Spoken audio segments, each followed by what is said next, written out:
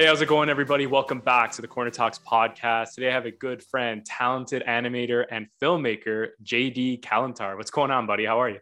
Hey, thanks for having me, everybody. Of course, man. I'm good, man. How are you? I'm doing well, thank you, man. So excited that you're here. This is the beauty about the podcast, as I always say. Bringing creatives on this platform to share their journey, their kind of trials and tribulations.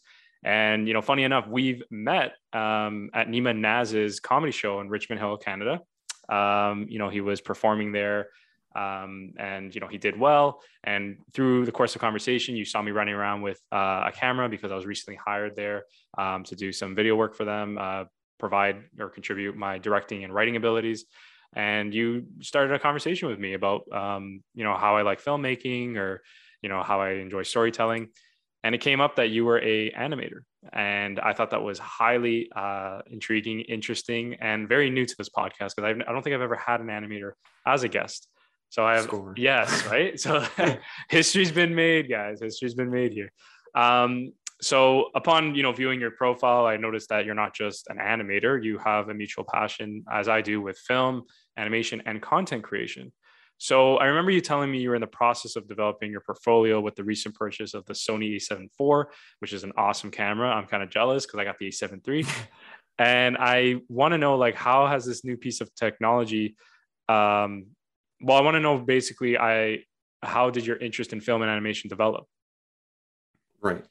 I think for me, as a kid, the first kind of content you watch is animated movies. I feel like that's the thing parents put on because they're like, oh, it's family friendly. Yeah. And especially I don't know when you were born, but I was born in 93. And I feel like that was when kind of almost the renaissance of Disney animation. It was Aladdin, what's it called? Tarzan, Mulan, Hercules, Lion King, all these top-notch animated movies, just good movies, not even animated movies, but good movies. So, and I think as a kid, it started with drawing. I loved drawing. That was my thing. I was the kid in school that were oh, he's the good drawer. That's what kids would say. Right. Your talent was founded early, eh? Yeah, it was always arts. Arts was my thing. Yeah. And then I think over time, the older I got, the more I just loved watching TV and movies. And it kind of was a thing at the same time where my interest in animation and TV and movies and filmmaking kind of slowly increased as I got older. And I even started, I think a kid in my class in grade 7 made a video for a project. And I was like, whoa, you can do that. And I'd never seen someone do that.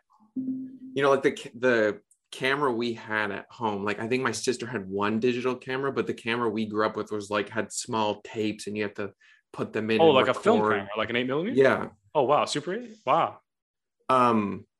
So it was I remember the first video I made with my mom helped record it, and she would stop. That was the cut. Okay, record, stop. And then when I got introduced to Windows Movie Maker, I was like, what?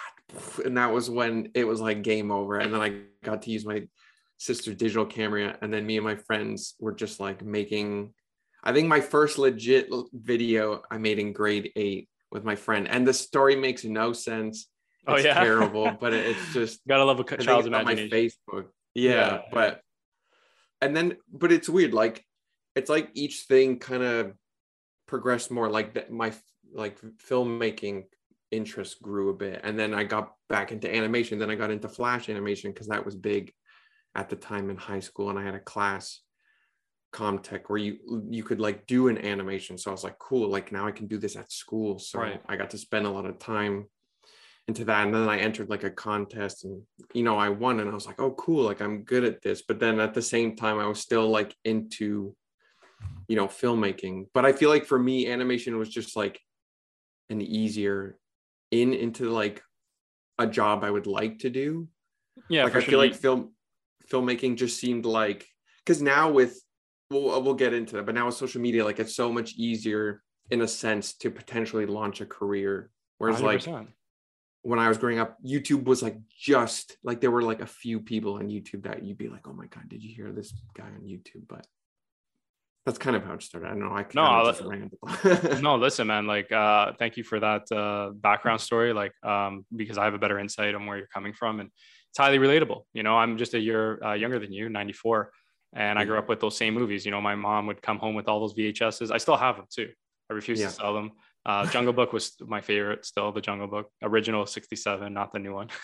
Nice. But yeah, storytelling through Disney, you know, knows no bounds, and it's touched the lives of many children, and inspired us to become creatives, right? Like, you're absolutely right. I love that you said we all start off watching animation, most of us, because it's true. Like, I want to be a film director. I am a film director, and my earliest pieces of movies that I would watch was The Jungle Book, right? Pinocchio, Dumbo, like those kinds of movies. Mm-hmm. And they're just so beautifully told and captivating that anyone of all ages could enjoy them, right? Like, my parents were watching them with me, right? Which is crazy. And still to this day, I enjoy them because of the masterful artwork that is put into play, right? So I'm really happy we have that mutual understanding and that appreciation for animation. You know, like, touching on the fact that you were said, like Lion King and the Renaissance of Disney, like all those movies that came out. Is there a particular movie or brand or animator themselves that inspires you, your styles of work? I feel like it's like I feel like the best way to describe me is like a little bit of everything. Like, I mean, to be fair, I guess what I really focus on content wise is more comedic. But that's why I've always loved the idea of directing, is because you're kind of doing a bit of everything. Like, you're involved in every part of production, which intrigues me. Like, that's always been my struggle, is like sticking to just one thing. You know, like, that's why even with animation, once I got into animation as a career, I started to get to the point where I was like, you know, this is kind of like boring in a sense where I'm like, I don't know if I could just do this the rest of my life.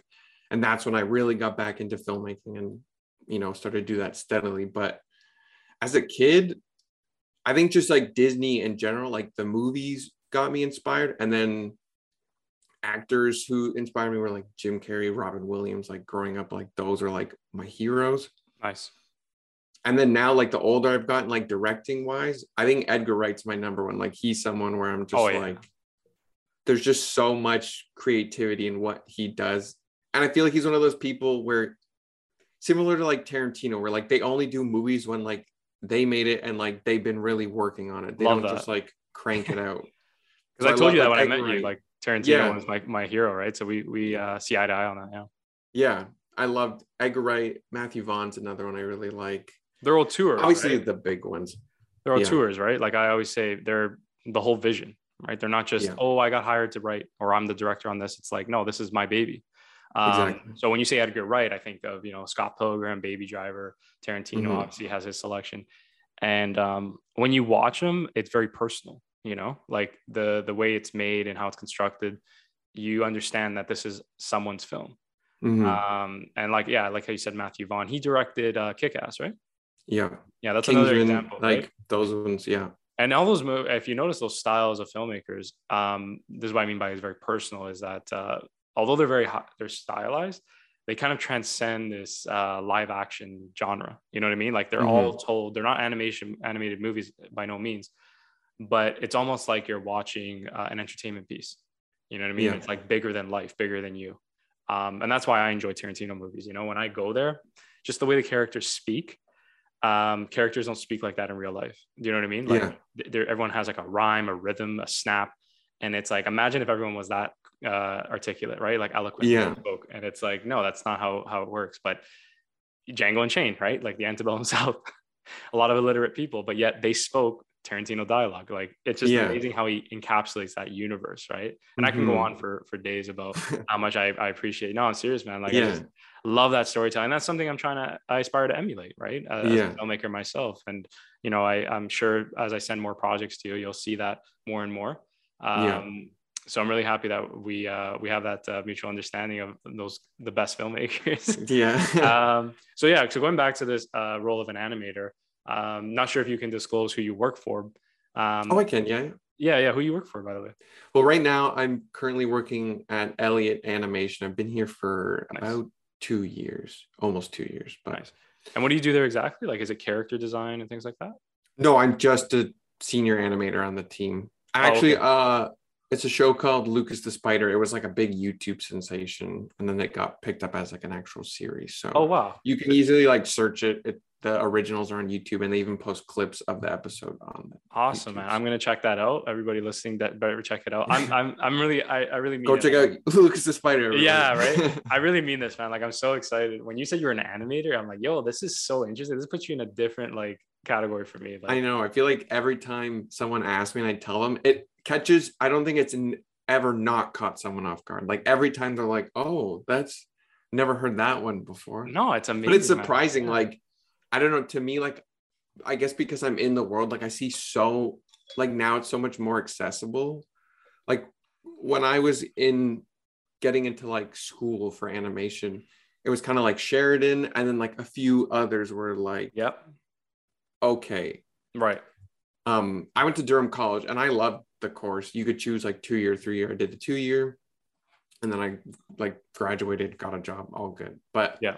But now I feel like there's courses like iAnimate and Animation Mentor where you can just like pay for a course online, do it at home, do a course for like 8 weeks, 12 weeks, and then you have like a couple pieces and you make a demo reel and you can get hired.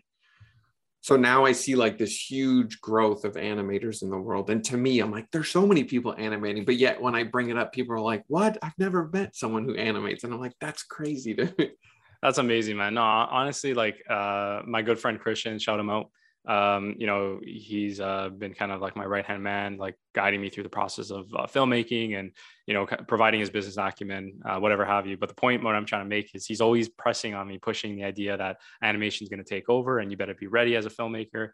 And that doesn't mean that I'm not going to be, you know, a filmmaker of animation. Like I would honestly, as a tribute to my childhood and you know the films I grew up with. Speaking of Disney, would love to make an animated movie. I think I have the know-how to do it as a director. That is not animator with any sense, but I feel like as a director of animation, you have to have some sort of understanding of animation.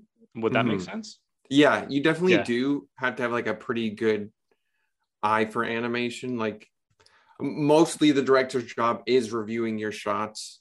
Like you have leads who first But a review lot and of then the directors, what leads. I'm saying at Pixar, like we're former senior animators and things like that. I've Yeah, noticed. It's a trend. usually. Yeah. Yeah. Like you're never going to have, well, like Spielberg has done, I think, animation right in the past or Yeah. like, Tintin, was that what he did? yeah. Or was that Scorsese? I don't know. They've No, I done think like that was scenes. Oh Spielberg. yeah. No, who did Scorsese did one? Oh, that was Hugo, but that was an animation, right? Hugo. Yeah.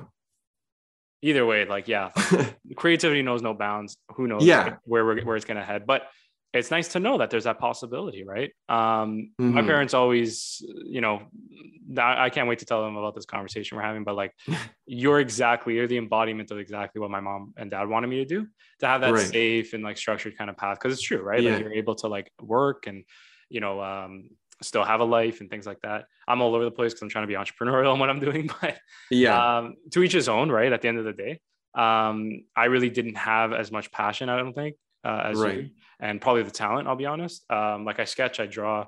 I can show you some artworks after. I don't know if I showed you before, Yeah. but you know what I mean. The point is that I think like yeah, the creativity is like boundless. Like I said, like there's just so many ways in which to explore it. But good to know that you were able to have the courage to do it yourself. So I want to credit you for that. Sorry, you froze for a second. I don't know if you can hear me okay. Oh, no problem. I just want to say I credit you for having the courage to pursue animation, like that career, because Oh that's yeah. something that I never did for myself. And not that I regret it or anything like that. It's just, again, my parents like were always like, "Why didn't you go to Sheridan and work for Yeah. Disney?" And you know what I mean? Like, and I'm like, "Listen, guys." So I've yet to prove them wrong, but nevertheless, how has this career path that you've chosen as an artist enriched your life?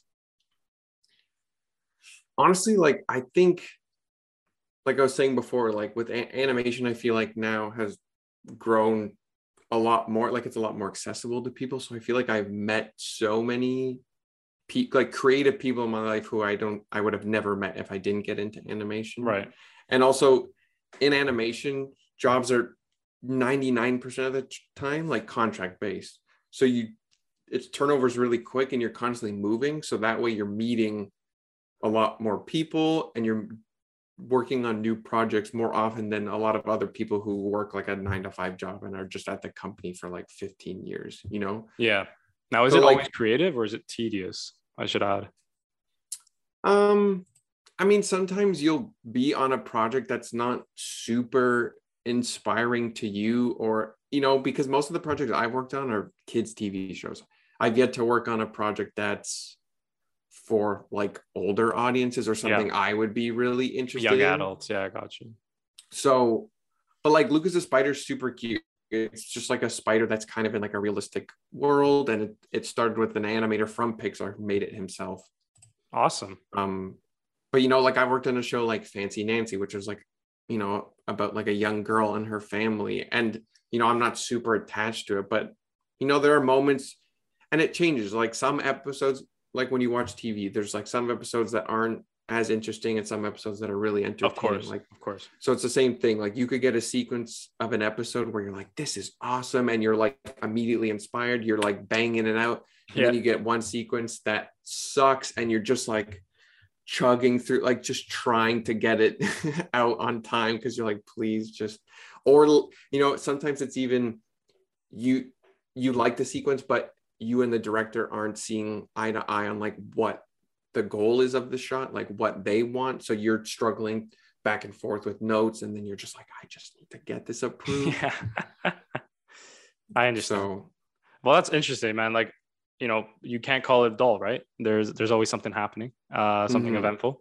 But that's great. That it's important that you love what you do. We can agree on that, right? Yeah. Yeah. So that's cute. And by the way, Lucas's Spider, I searched it up. I watched that short on Disney Plus, and that's a great project. Yeah. Like that it's very cute and has a lot of potential. So congrats on that. But yeah, like, you know, have you ever thought of like writing your own material for like to develop into your own animation project? I have, but like I think the thing a lot of people don't understand with especially 3D animation, not that 2D animation isn't hard, they're totally different things, but with 3D animation, you have to first write the idea, then you have to model like the characters, basically like create them in a 3D, like a 3D model of it. And then you need someone to rig it to basically put the like the control so that you can actually move it to animate it. Then you have to animate it. Right. Then you have to light it. Then you have to render it. Like there's so many steps to get to the end product that people see in a movie and go, oh, I could make that. And I'm like, no one person can do that themselves and be sane or enjoy it. Like you need a team, at least a small team of people where like, you know, someone's like, oh, you know, okay, I can animate and do lighting, you can model and rig, and then someone will render. But to do it by yourself is so much work. And I feel like that's why I went to live action filmmaking more. Like that's where my peak interest is because I just like the idea of like getting a camera and like shooting something, and you can make it much easier like on the fly than animation. So much like pre-work just to get to the finished product. If that makes sense. No, that makes sense. You know, like it's like with anything, it's a process. You know, it's not going to happen like tomorrow. Something that you have to constantly develop at. It's a craft at the end of the day. The reason why I ask is because there's always like projects myself. Like I'm always writing. I'm a writer director, and there's a project we can talk offline. But there's even a project like no, seriously, there's a project that like I was developing with a friend and pitched it to Netflix years ago, and it was animation based. And it's in that young adult kind of category. Right. So what I'm saying is that if you don't write those projects yourself, it doesn't mean that you can't apply those skill sets, right? And that expertise. Because someone like yourself, man, would not only serve as an animator, but a consultant on teaching me as a director, like how I would, you know what I mean, delegate tasks, or how I would inform you about certain directives. So anyway, that's something that's really exciting. That's just how my brain works. I'm thinking of something else I could do. But this is great. So anyway, let's get into your work, because social media is a platform that you utilize to showcase your work. And, you know, as we know, provides a myriad of opportunities for creatives, filmmakers, and entrepreneurs to develop, execute, and market their ideas. And that is evident with Nima Naz, that show we went to. Nima Naz is a rising community in Toronto who started off that way. And just goes to show, man, right? It's a little bit of an inspiration that you could start from anywhere. And just with a little bit of consistency and hard work, you can get there. It's just a matter of how much you want it. So I want to get back to now, ever since we connected through Instagram, I've seen your consistent work ethic and producing highly engaging and entertaining content. You've even used your talented abilities as an animator to produce some unique works like the Jurassic World Dominion clip featuring a CGI raptor mowing the front lawn of a suburban home. Like that was breathtaking. That was amazing animation. Like for me, right? Like for a viewer, like it did the job, you know? How important is social media for you as an artist?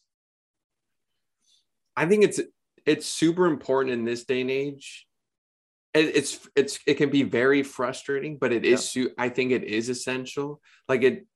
Like we talked about earlier, potentially you could put, like your short film, like your new one, or like I put like some of the shorts I've made in the past on YouTube, and you never know, the right person could see it. You tweet it to someone, you send it to someone, they know someone who can connect you to it, and then you're in the directing seat where you wanted to be all along. So I think that's why, social media is amazing. Like that Jurassic World one you just spoke about, I tweeted it and someone commented and tagged like an account that's called But With Raptors, where it's an account where they take scenes from movies and composite like raptors into it, like their heads on characters and stuff. Oh, like that's all they do. Like it's that's all they do. Okay. And they retweeted my video and they have like 100,000 followers. So it like got to like 6,000 likes and I was like, what? And and I grew in followers. Man. Yeah. So I was like, it's just like that one thing, could blow you up, which is great. But I'm happy for you. It's well deserved because you're a talented guy. And I look at that. I'll be honest with you. When you said you're an animator and into film and you have a camera and whatever, like obviously you create work, but I didn't expect to go on your Instagram and see that activity, right? Like making little clips of like guy mowing the lawn. Like I just thought that was in a way beneath you, right? Because these animators, right? Like they're just like, oh, I got a job to do and I do profound work, but you're having fun with it. And that's what I like, right? You're in the spirit of creating content, as we've been told, right? So good for you, man. No, it looked good to me and it was really hilarious. It was a lot of work. You act in it too, I should mention. Like he's not just putting up little like characters, right? Like amazing work. So that's cool. And that's what it is, right? Like you keep putting yourself out there, keep being consistent, and you'll have accounts like that that'll retweet it. You know what I mean? That'll retweet it, repost it, whatever have you. So yeah, that's great. That I'm glad that it's benefiting you in that way. Do you believe social media though is progressing your career forward in the industry, or is it hindering like the value of storytelling in an overly saturated market of content?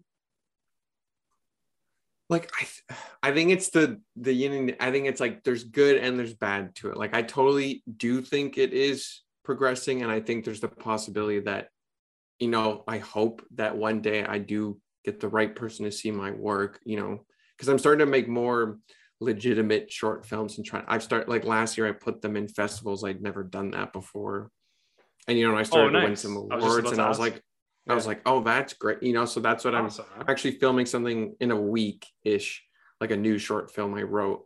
So, I'm just trying to like put myself out there, put my work out there, and kind of take it more seriously in a sense, because I think when I was posting before, people just thought of it as like, oh, you just make funny YouTube videos. And I'm like, no, to me, these are like short films that I'm making and I'm just posting on YouTube, because where else am I going to post it? No, they are. They're short films. Obviously, I'm sure like the ones you won awards for have a little bit more of a substance to them than the Raptor one. But I love that you said that. They are short films. Like even when I first started, I didn't have any dialogue. I used music to tell the story. It was all visual. Yeah. And, some people would argue, oh, like, when are you going to do scripted stuff? Like this is storytelling. I'm like, no, it is. Like actually film. Like the reason why I started off that way, it was strictly because of necessity. Like I didn't have the budget to own audio equipment. And I didn't know what I was doing, to be honest, with editing. I was very bare bones. But at the same time, I remember Alfred Hitchcock, legendary filmmaker. He once said, being able to tell a story through visuals, as film is intended to be, you'll be far more ahead than the other filmmakers that choose not to, kind of thing, right? Yeah. And I believe in that. Like if you're able to, because film is, when I edit my sequences or when I edit films, vlogs, whatever I have you, when I scrub it and I go back and forth, if I don't like see a gist of a story, like, you know, get a sense of it, you know what I'm talking about? Right. Visually, then it's like, then there's nothing to be said here. Like there's no story, like the audience won't follow it. Do you get what I'm saying about scrubbing it, like going back and forth? Yeah. It's very interesting how film is a medium. If you put it on mute and you watch it, obviously you'll miss certain key points like dialogue and things like that. But any great movie, you put it on mute, you'll know exactly what's going on. Like I'm just thinking for some reason Finding Nemo, because we're thinking of animation. Like put that on mute, you'll know the whole story. Yeah, you know? and you'll have an imagination of like what they're talking about in your head. It's funny you just said that, because I saw a video on Twitter. Some guy took, I forget which Batman movie it is. It's the one with Jack Nicholson as Joker. Right. But someone edited a sequence of that movie and made it like an old silent film with like no dialogue. And someone was just like, that's how great of a visual storyteller. Like, I forget the director. Wait, is this the last Batman? No, not the newest one. Like the older one with Jack Nicholson as the Joker. You're saying like they're trying to show, like prove how well storytelling. Yeah, like they just, for some reason, like someone was like, I think it'd be interesting to edit this sequence of the movie as like a silent film, and how well it works. Like everyone was like, this is amazing. But like that just goes to show how well directed it was, that without dialogue, you can totally understand everything that's happening in the sequence. You know, just exactly like you said. Awesome. Yeah, honestly, like just going back to like social media as a platform, how beneficial it is for artists. When I hear stories like that, like you would have never been able to do that 10, 20 years ago, right? Like just be able to post something like that of, you know, your creative intuition and showcase it, right? Like go viral, get people to follow you, get people to be involved, invested in your brand. That's a huge thing. So I'm really, really excited about that. And that's what I kind of tell people, like even for myself, because I'm very like on and off. I have a love-hate with social media. If it was up to me, I always say like I would abandon it, but I can't, because it's something that serves me, and you need to be with the times. But what I'm saying is you know, like you just got to look at always the positive side of it, and in order to avoid being consumed by it, learn to produce more than you consume, right? So glad you have the same mindset with that. Now, how do you handle the negative feedback or criticism that pertains to either your work or you as an individual?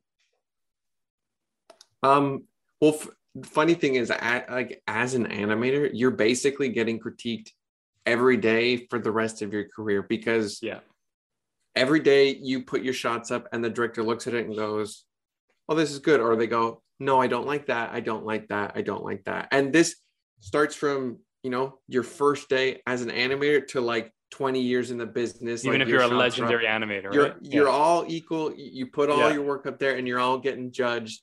And like, you know, there's still moments where you're like, oh God, is it good? Like, are they going to like it? You know, but at the end of the day, you have to know your ability and like what you're producing and say, you know I put my, you know, hard work and effort into this. I think I did a good job.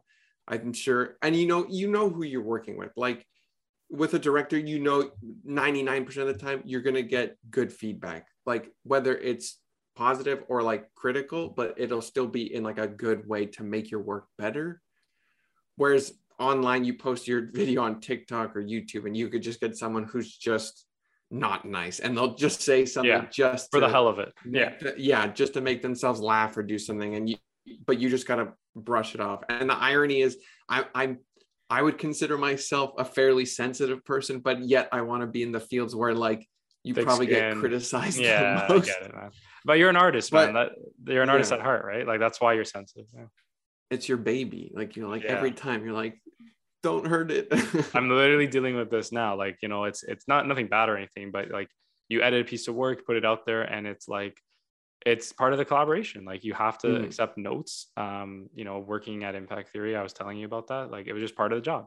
You would submit an edit. You would think it's the best. A lot of times, like it was a couple of notes, revisions, and then there was just as equal amount of times heavy revisions. Like, why'd you do this? Why'd you do that?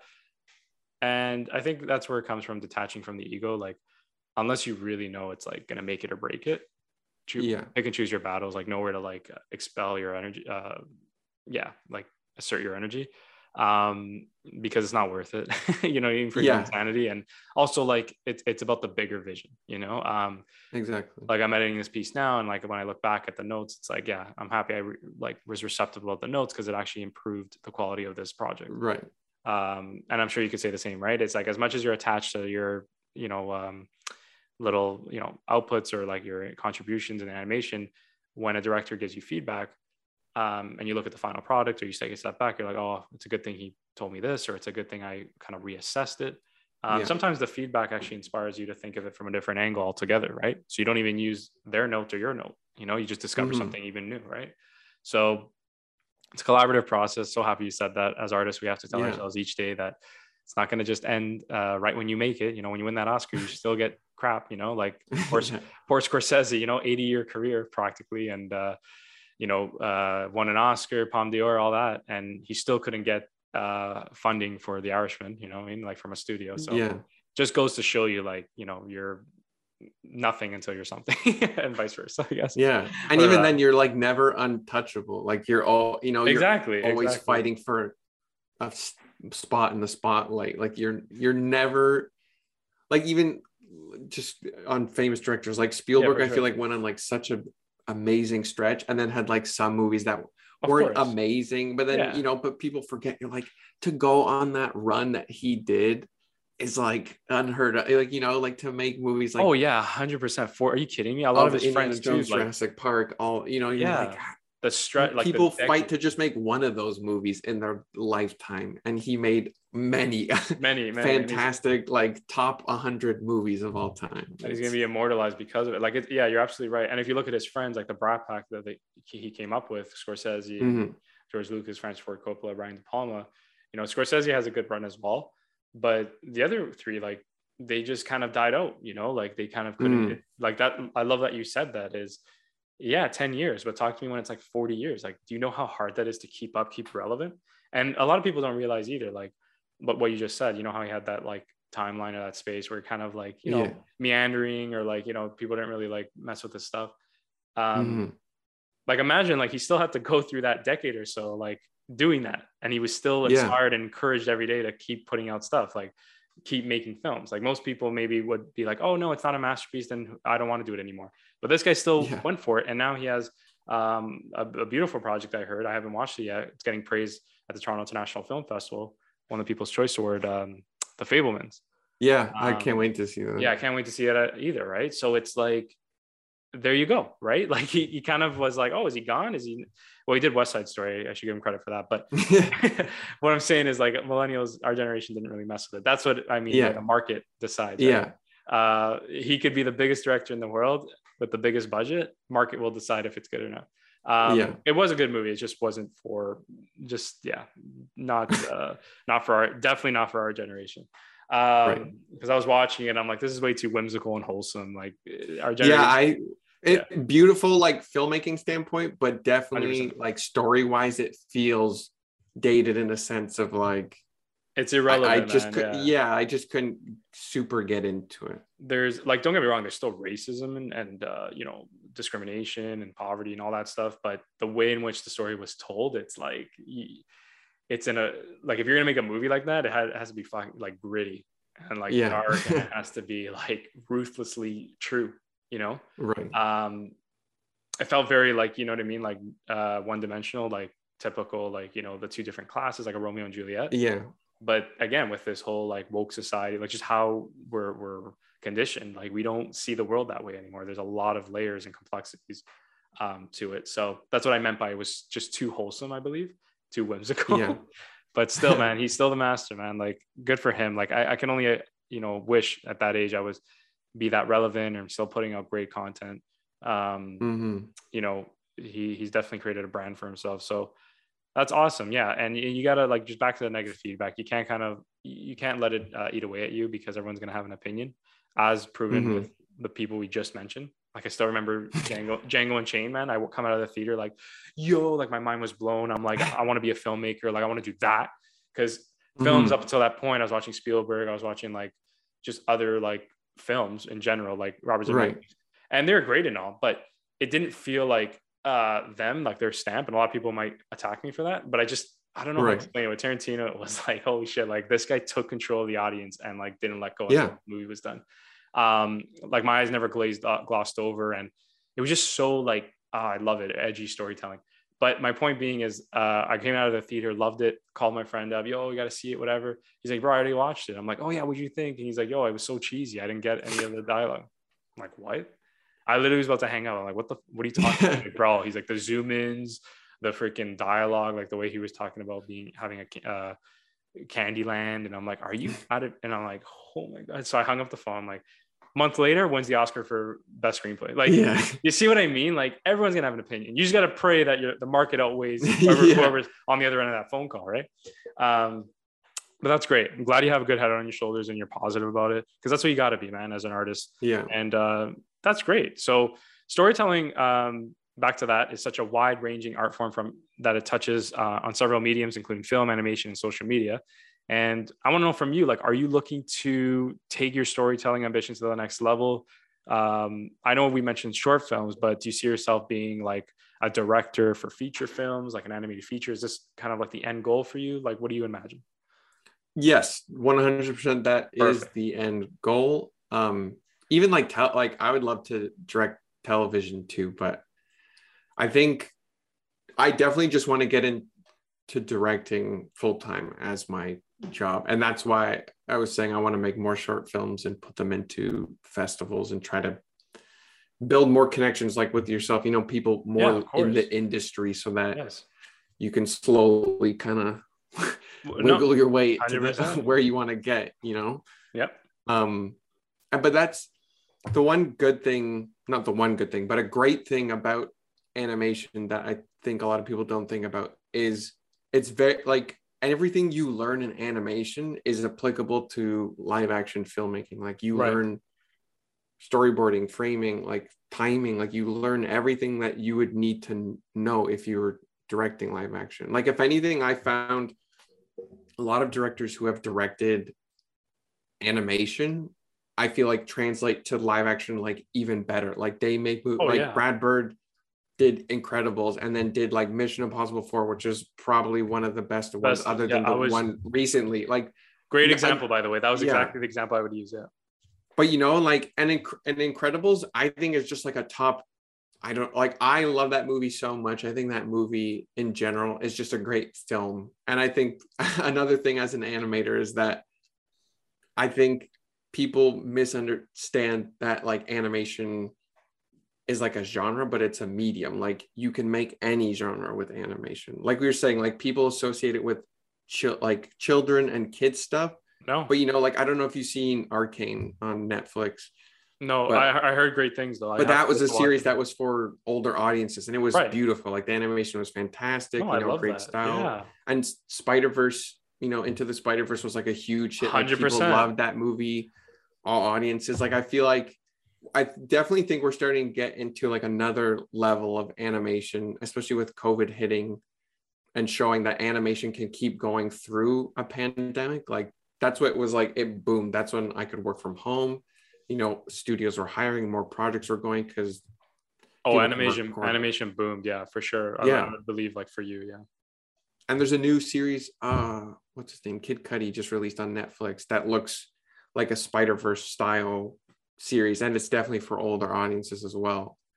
So it's nice to see like a widening, of the scope of animation, that it's for everybody. Like it doesn't, it's for kids, it's for adults, it's for teens, all these different genres. No, I see you on that. Another medium that I wanted to mention is music, like music videos, especially. How much I'm seeing more and more. There's a director I follow, Cole Bennett, Lyrical Lemonade. He integrates a lot of animation into his videos. I don't know if you watch that.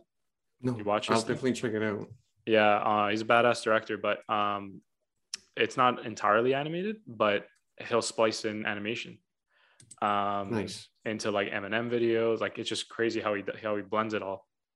And yeah, man, like I think that's really exciting. And there's, again, from the beginning, creativity knows no bounds. Like it's so important. That's why I do this podcast. It's so important for me to connect with people like yourself, because if there's a project I want to do, or like, there's something we can create together, Yeah, I know who to reach out to, right? And it's a great experience for you too, right? Because it could like you can kind of get involved more into the film world and like understand like as a live action director like how I see things, and we could exactly. find that voice together, right? That magic.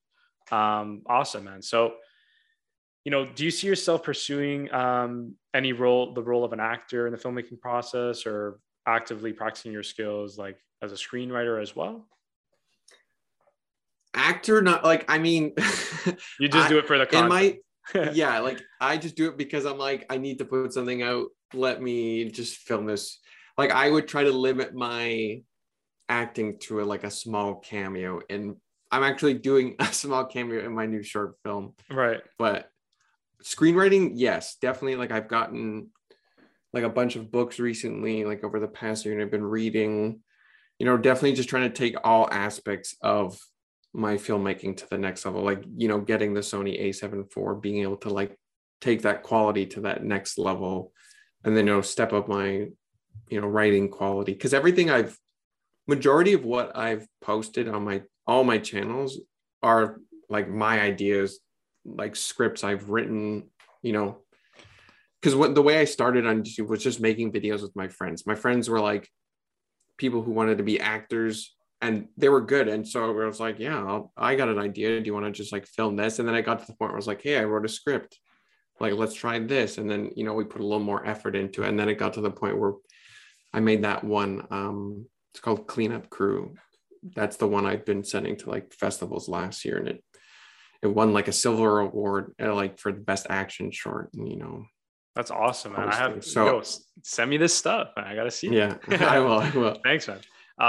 That's great, man. And that's what it is, right? It's all about kind of figuring out your role in the filmmaking process, what you specialize in or what you excel in, or really what just touches your heart the most, like is passionate about. For me, like I've learned, I've always wanted to be, and I continue to be a writer director, but I was told at many networking events, and when I would talk to seasoned directors, like you could be pigeonholed, you could be put into like as an editor or a DP. You don't know where it's going to take you. Right. And when I heard those words, I refused to be pigeonholed to anything. But I've learned more as I do projects is no, like I'm a director. Like I see the vision from start to finish, and I enjoy coordinating and delegating to reach that vision, as opposed to being one of the players involved, right? Mm-hmm. And that's just something that you have to be honest with yourself. And the only way you're going to achieve that is if you believe it first. No one's going to tell you, no, you should be a director, right? Exactly. So I think that's so important that you have that conviction and that realization, like what you want to do with projects, and that can always change. But for me, no, like yourself, you're always going to be an animator at heart, right? Like I'm always going to be a writer director at heart. No matter what I do, if I edit a project, I'm always going to be that writer director. I'm always going to be thinking about the next project I'll direct, right? So I think it's so important that you have that. So keep doing that. Yeah. So what motivates you the most to be a storyteller and continue this arduous yet rewarding path of an artist before we end off?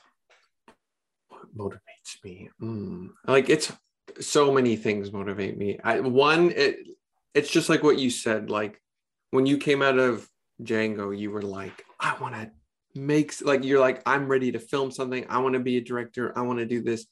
That's me when I come out of certain movies, like or a show. Like I'll watch something and immediately be like, I need to make something as good as this. Like that's my goal. Like the main reason I do this is because I want to make people feel the way I feel when I watch things. Like I just want people to come out of something happier, feeling better, like inspired, entertained. Like I just want to if I could just increase everyone's happiness by like 2% in their daily life, that would be amazing. Like just if you watch one of my videos and it even just made you go like this, I'm like, that's a win. That's something, That's what happened to me with the Raptors. More, yeah, what the Raptors did, bro. No, I'm serious. It was like impressive. Yeah. But that's a win for you. Like that's what you look for. You strive for. That's amazing. Yeah. Man. I just want, the main thing is I want people to feel as inspired as like I feel when I see an Edgar Wright movie. Like when I came out of Baby Driver, or, like, I don't know if you've seen Everything Everywhere All at Once. Like that was no, I have yet to, but that's what I mean by integrating animation, right? Yeah. I've seen clips of it. Yeah. But I just want to make stuff that make people feel good and, want to talk and inspire them to make stuff. And continue that cycle, Emotional investment for sure, man. Like that's what people don't understand. I don't know if it's Tarantino that said it, or it's just a common knowledge thing, but human beings thrive off emotion. That's how they operate. So with film, like, creativity is a very fine balance. You can't make a stupid movie to the point where it's illogical and you're questioning everything. Like, okay, how is a baby in space without a helmet? You know what I mean?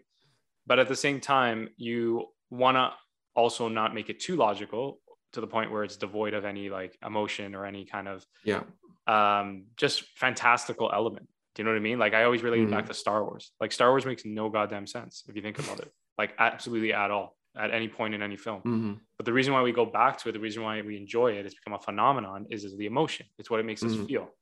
So that's why I always argue when I make stuff, that's where that place I go to is, am I stretching the truth a little bit here? Or does this not make too much sense here? Like, from a realistic perspective, of course. But what's happening in the scene? Like, why can the audience buy into it, right? Suspension of disbelief. Like, why is that? Is because if you can get the audience to that point of believing and like understanding, right? Guardians of the Galaxy, right? Yeah. The music, the cinematography, but really at its core, the story. Yeah. You don't care Chris Pratt's running around with aliens. Like, you just believe it. You don't care that there's a raccoon talking. Like, you feel the movie. My mother always said that. You don't look at the music or take in the music. You feel the music, right? So it's like, that's something that I really, really would advise anyone that gets into this business of storytelling, right? Is just kind of go from a place of your heart, as cheesy as it sounds, like really just create things that drive that emotion instead of the logic always, like this would never happen, or this.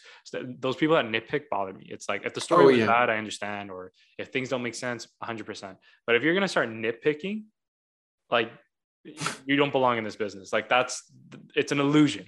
You know what I mean?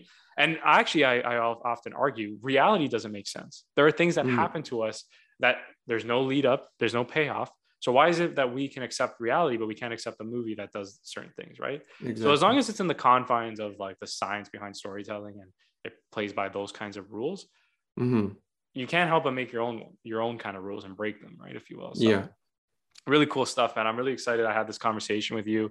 You're a bright guy. You're very talented. And I'm really looking forward to like connecting with you about future projects. I'm serious about that. Yeah. I think we can really collaborate and merge forces and learn a lot from each other. And create a great piece of content together. Definitely. So thank you so much, JD Kalantar, for coming on the podcast. You have anything else to say before you leave? No, thanks for having me. This was a great conversation. It's nice to just connect with new people and talk. I feel like I don't really get to talk with people about this stuff, so it's nice to talk to another fighting director. Of course. All this stuff. So it's great. Thanks. Yeah, man. Been fighting for probably a decade now. But it's all good. We love what we do. Anyway, thank you so much, JD, for coming on the podcast. Thank you, everybody, for listening, and we'll talk soon.